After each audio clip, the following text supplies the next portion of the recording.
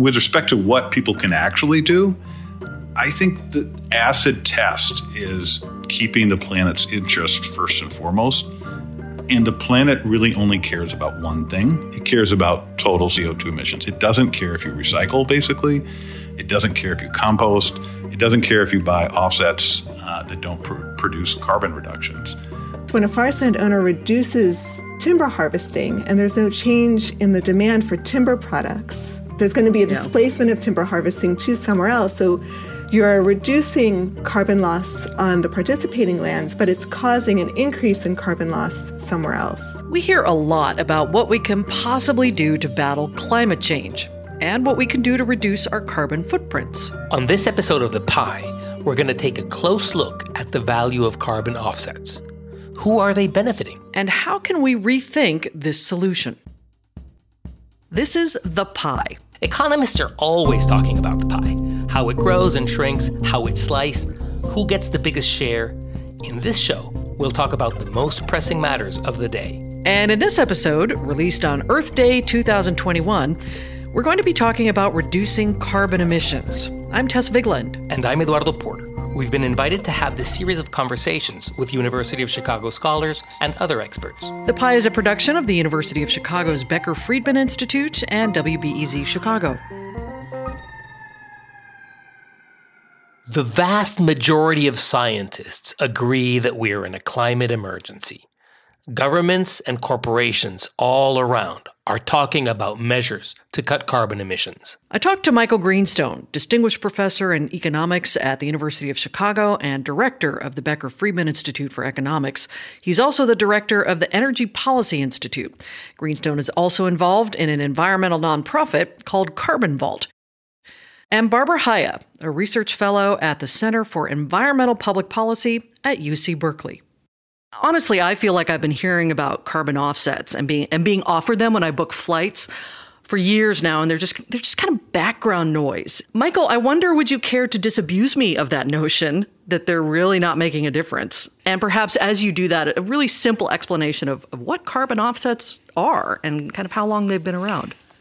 Yeah, of course. Thanks, Tess. I think the way to think about carbon offsets is that lots of people and increasingly organizations want to do something about their carbon footprint.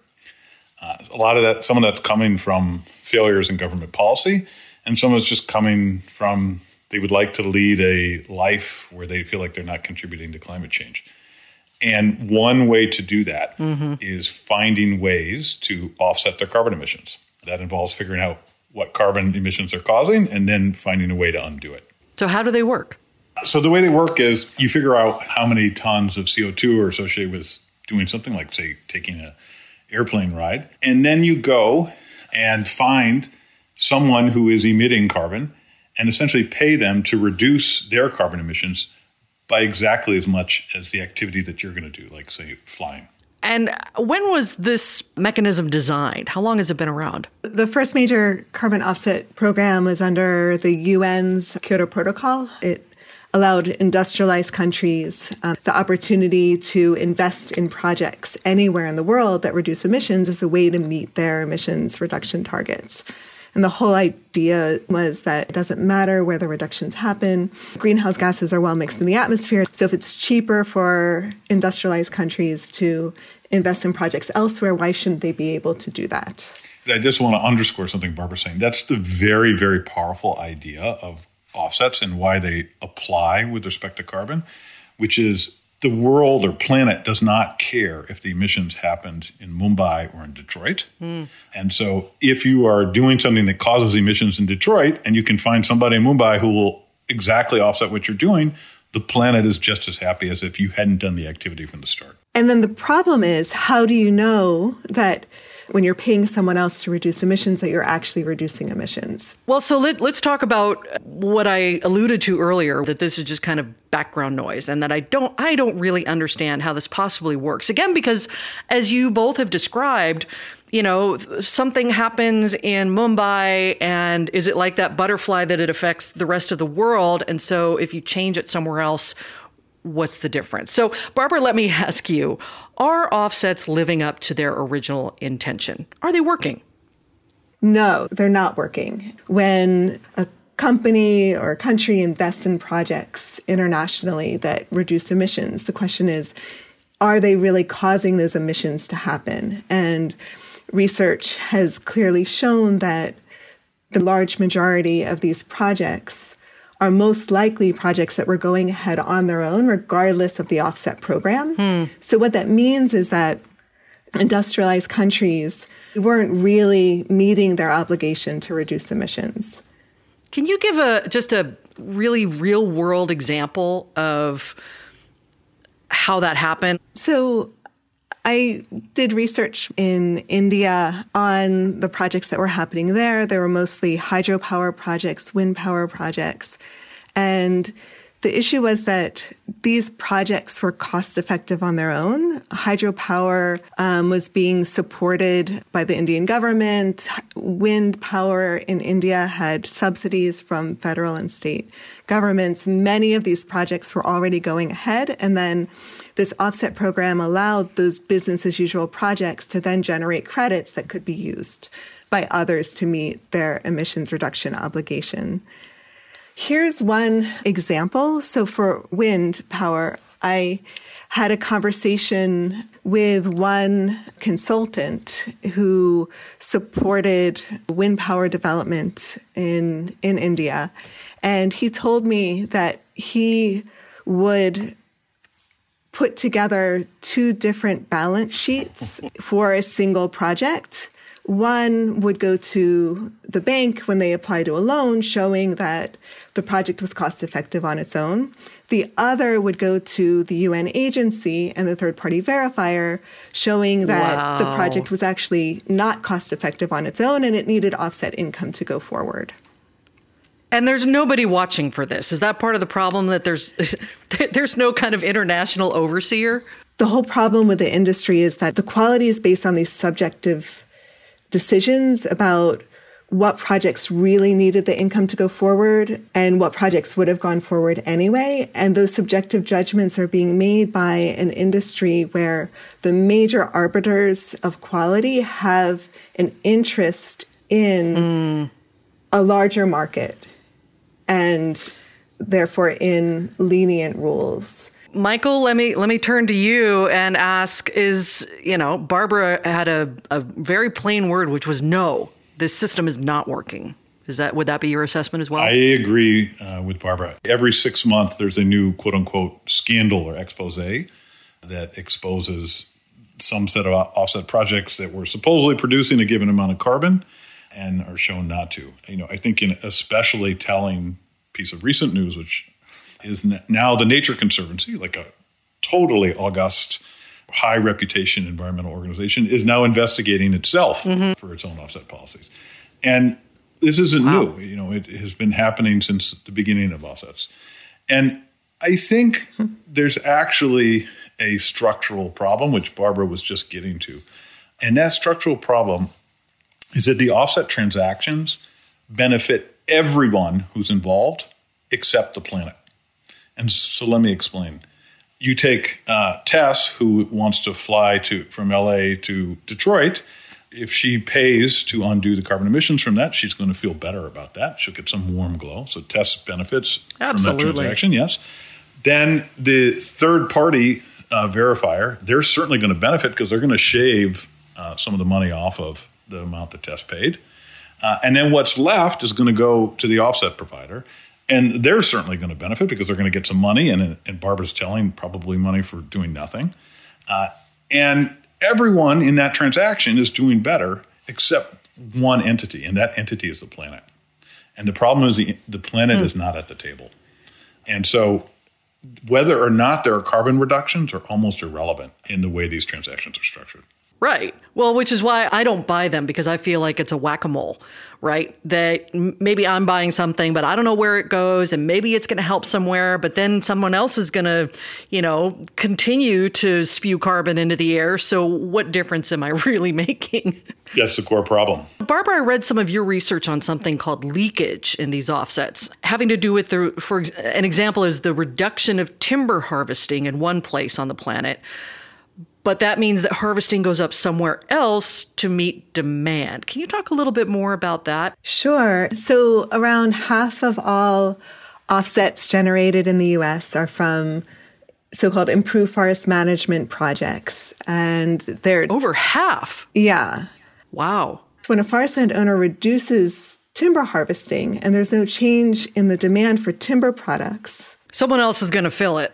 Someone else is going to fill it. There's going to be a displacement of timber harvesting to somewhere else. So you're reducing carbon loss on the participating lands, but it's causing an increase in carbon loss somewhere else. So this is exactly the whack-a-mole that I was talking about. Yeah, exactly. And the protocols grossly undercredit the emissions from that displacement. You know, the whole thing just reminds me of a kid's book, Cat in the Hat, where the cat is like spinning a ball on one hand, got a fish tank on his head, and like jumping up and down at the same time and trying not to let anything drop. So like, yes, in principle, this system for offsets could work, but it requires like an incredible sequence of events. And as I've been trying to underscore, it's not clear that the participants in these transactions always have the incentives to make sure that the CO2 reduction is delivered. But like the starting point of all of this, of course, is this laudable sense that Tess, the airplane traveler, or some organization would like to make a contribution to climate change. So like in the thicket of details about additionality and leakage and the cat in the hat, like there is like a core idea there that's really important and comes from a very laudable starting point. And that is even extended, of course, to investing in the stock market. You know, this has become a real selling point for shareholders, right? Companies can say that they're doing this and they're helping the world, and that's become this investing point in and of itself with something called ESG, environmental, social, and corporate governance investing, right? Michael, can you talk a little bit about that? Yeah, so there has just been a tidal wave of interest in ESG-style investing. And I think everyone is racing to come out with a new ESG forward investment strategy. There, too, I think that's coming from a very, admirable starting point, which is the people who own these stocks don't want to feel like they're making the climate problem worse. And so they're looking for a solution. And so the prototypical ESG solution is one that is like, okay, let's either exclude fossil fuel companies from my portfolio or let's downweight them in some way. Let's own less than their proportionate share of the S&P 500. Right. And there, too, I think investors are kind of getting hoodwinked. And the way that they're getting hoodwinked is, yes, it is possible to reduce the number of fossil fuel companies in your portfolio or even totally kick them out. But if you apply the acid test, does the planet care? I think almost all of the time that ESG-style investing fails. And the reason it fails is if Tess removes the fossil fuel companies from her portfolio, it's very likely that someone else in the world is going to purchase the shares of those fossil fuel companies. And maybe there'll be some marginal increase in the cost of capital. And in some very, very long run, that will discipline the fossil fuel companies. But, that's very indirect. And I think if you were interested in making reductions in carbon today, I don't think you could have much confidence that form of ESG-style investing is reducing the planet's emissions today. Oh, man. So everything I'm trying is not working. Why is this happening? I think it's happening because we have a vacuum of global policy on CO2. And this is kind of people being frustrated about the vacuum of forceful CO2 policy. And if you had forceful CO2 policy in the major economies around the world, we wouldn't be having this discussion. People wouldn't be searching for ways to voluntarily participate. They would already be doing it through the rules and regulations that their governments have applied. After the break, how can we fix the offset market? And how should we think about our own roles in battling CO2?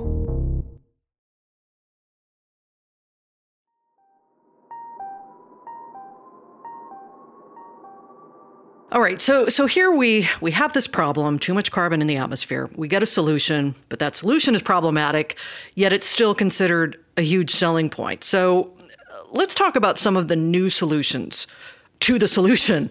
So the European Union has laid down some rules just this year to regulate this sustainable finance industry. There's a task force that's involving the private sector, co-founded by a former head of the Bank of England. Now, Barbara, I know you've been involved in making recommendations to that task force. What do those look like? What do you want to see happen? I see two directions that the offset market could go.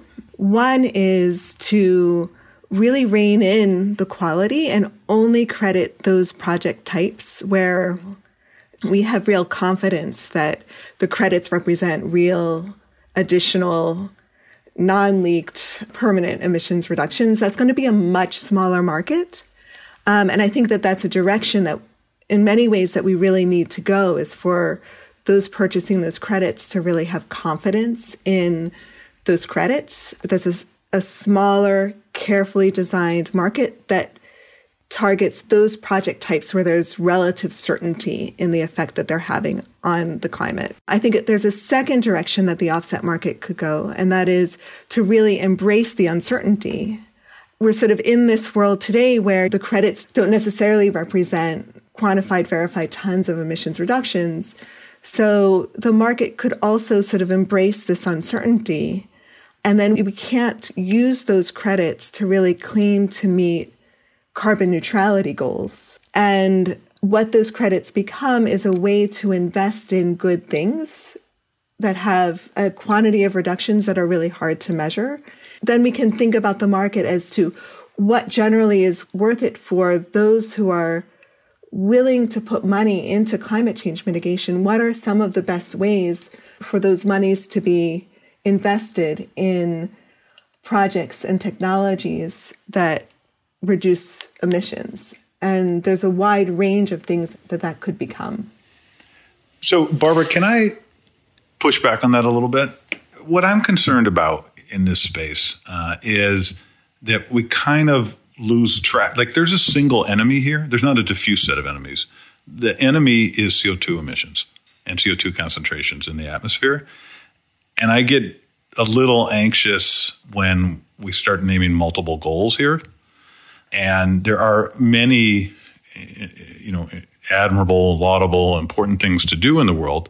But I feel like when it comes to mitigating climate change, there should be a laser focus on CO2. So, Michael, we've talked about the cat in a hat, and I'm going to take us back to the arcade with whack-a-mole real quick. So, this notion that if I buy a carbon offset on a flight, that doesn't stop anyone else from flying, right? So what good does that really do? That's what's in my head. But you're involved in an effort to stop the mole once it gets whacked, right? And you are talking about taking those credits out of circulation once they're bought. Yeah, I think there's a couple parts to it. The first and the starting point, which comes directly from the series of observations Barbara has made in our conversation, is that my view has been for really a decade is, hey, people want to do something about their carbon footprint. It's a totally reasonable and good thing to do. We should celebrate it. Why isn't there an easy button? Why does it have to be so hard? Why do we have to care about leakage? Why do we have to care about additionality? Right. All those things.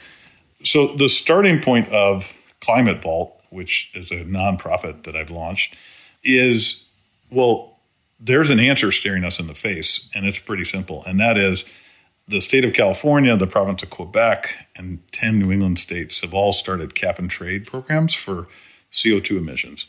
And the defining feature of those markets is that there's an absolute limit on the total amount of CO2, and that's enforced by those jurisdictions. It's not enforced by some third party. It's enforced by those jurisdictions.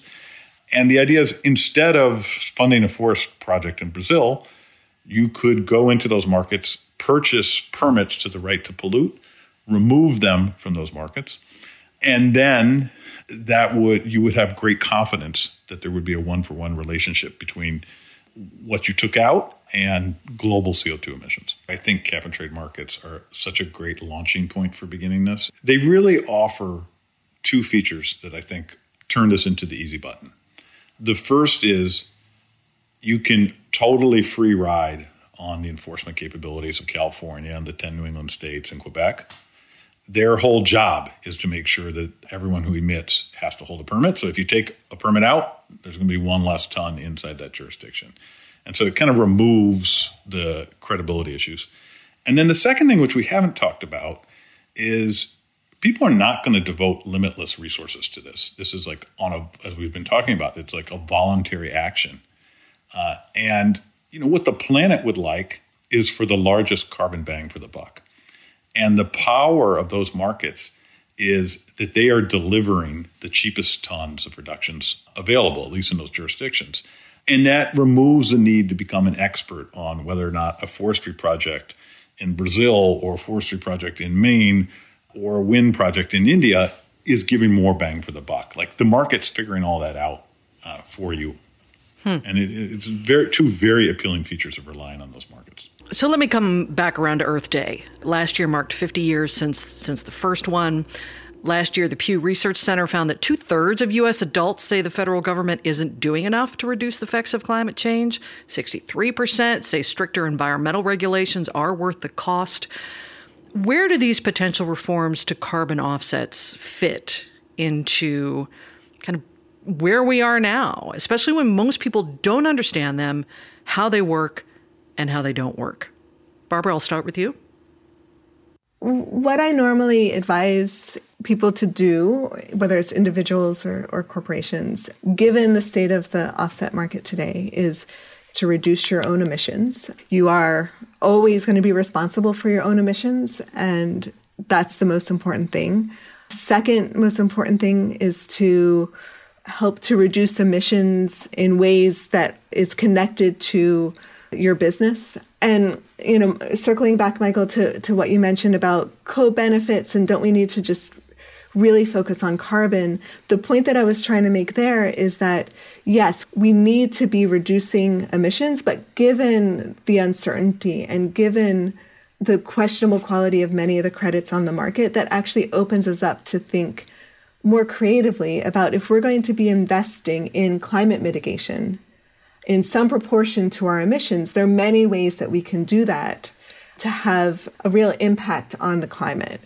And it could be by supporting work done, locally by your county or by schools. It could be working and supporting an organization you trust that's doing good work locally or anywhere in the world. Or it could be supporting projects that claim quantified emissions reductions. But in any of those cases, what you're really doing is thinking about, where do I want to invest the money that I'm spending on climate mitigation? And where do I see myself as being able to have the biggest impact with those funds? Michael? Yeah. So listen, I think it's absolutely terrific that so many people and organizations want to do something to contribute to climate change. That was not true 15 years ago. And that's, I think, to be celebrated.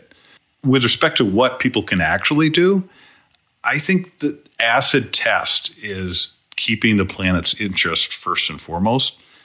And the planet really only cares about one thing. It cares about total CO2 emissions. It doesn't care if you recycle, basically. It doesn't care if you compost. It doesn't care if you buy offsets that don't produce carbon reductions. And my own view is that what needs to happen is, after maybe it's 20 years, maybe it's 25 years, it's time to totally disrupt the offset market.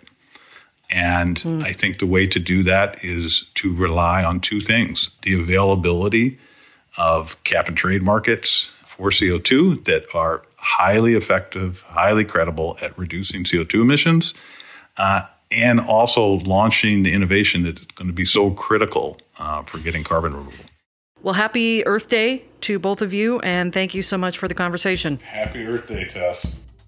The Pie is a production of WBEZ Chicago and the Becker-Friedman Institute for Economics at the University of Chicago. This episode was produced by Dana Bialik. We are produced and mixed by Story Mechanics. Our theme and all original music in the series is by Story Mechanics. Our executive producer is Ellen Horn. I'm Eduardo Porter. And I'm Tess Vigland.